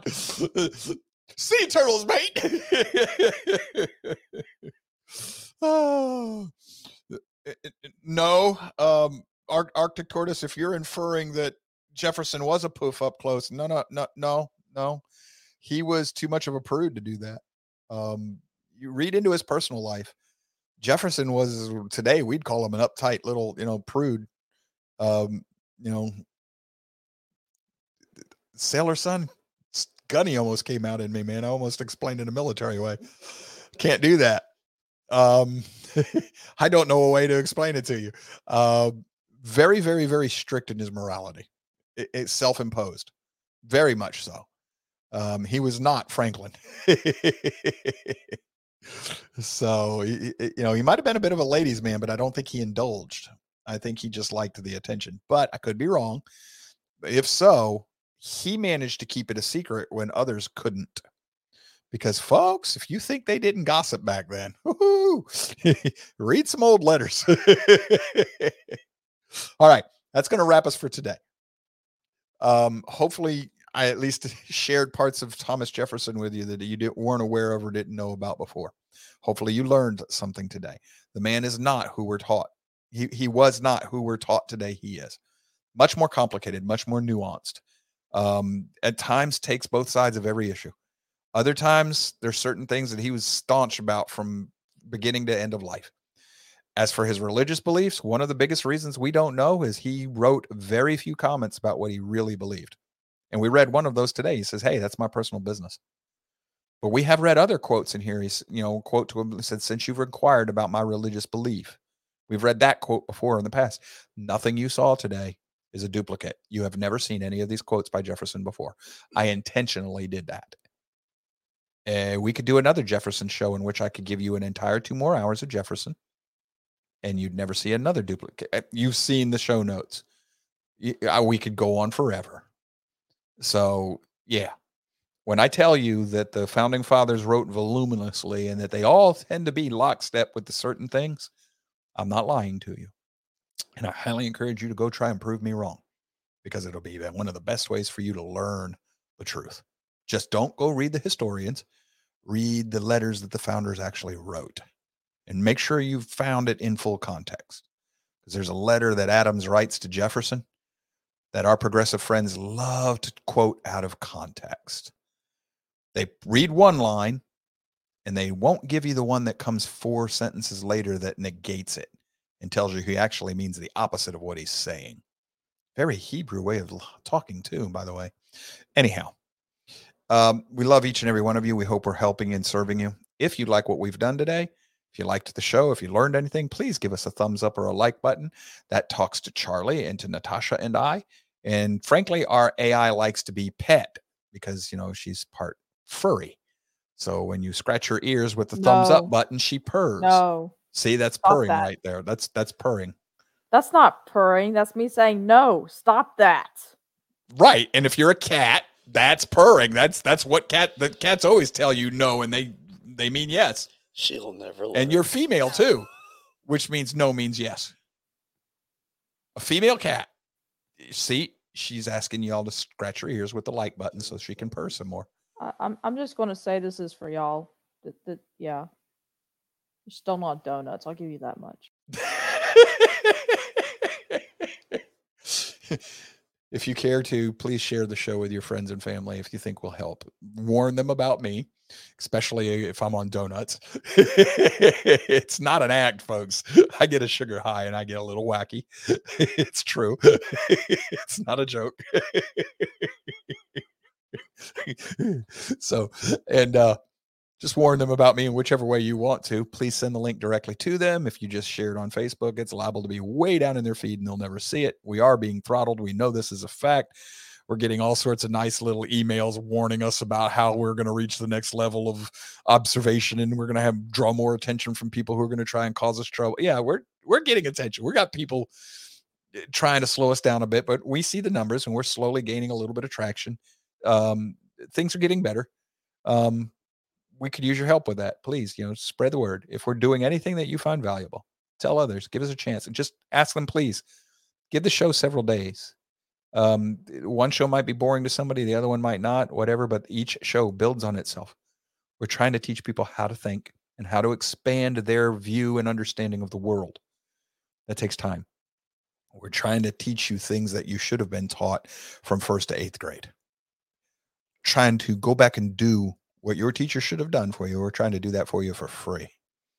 So maybe if you have a few extra dollars, go to the donut page. The rest of the world calls that a donate page, and sign up to give us a reoccurring donation every month. We ask you for a cup of coffee, $5, Starbucks coffee, but yeah, but you need to ask for 100. Yes, that's right. No, 400. According to the progressives, I got to ask for 400 so that you'll give me 143 instead. If you don't know what we're talking about, you've missed a class. See, we build on itself. Got to be here. That's going over Nudge, the book Nudge Theory. Go back in class. You'll find that one. You can review it, and we will explain to you why certain things happen on your TV the way they do. It's a scientific process to control you without you knowing you've even been controlled. And we call it a nudge until we have to shove you. And then when you won't let us shove you, then we shoot you. No, they don't. You better watch the show. We've done this before. The government has never put people in concentration camps. Do you know what a reservation is? Do you know what happened to the Japanese in World War II? Do you know what happened to the Germans under Woodrow freaking Wilson? Don't tell me they've never done it. They've been doing it since the establishment of this country. They'll do it again. FEMA. Furball. That's what she said. Didn't you hear that, Charlie? She said furball.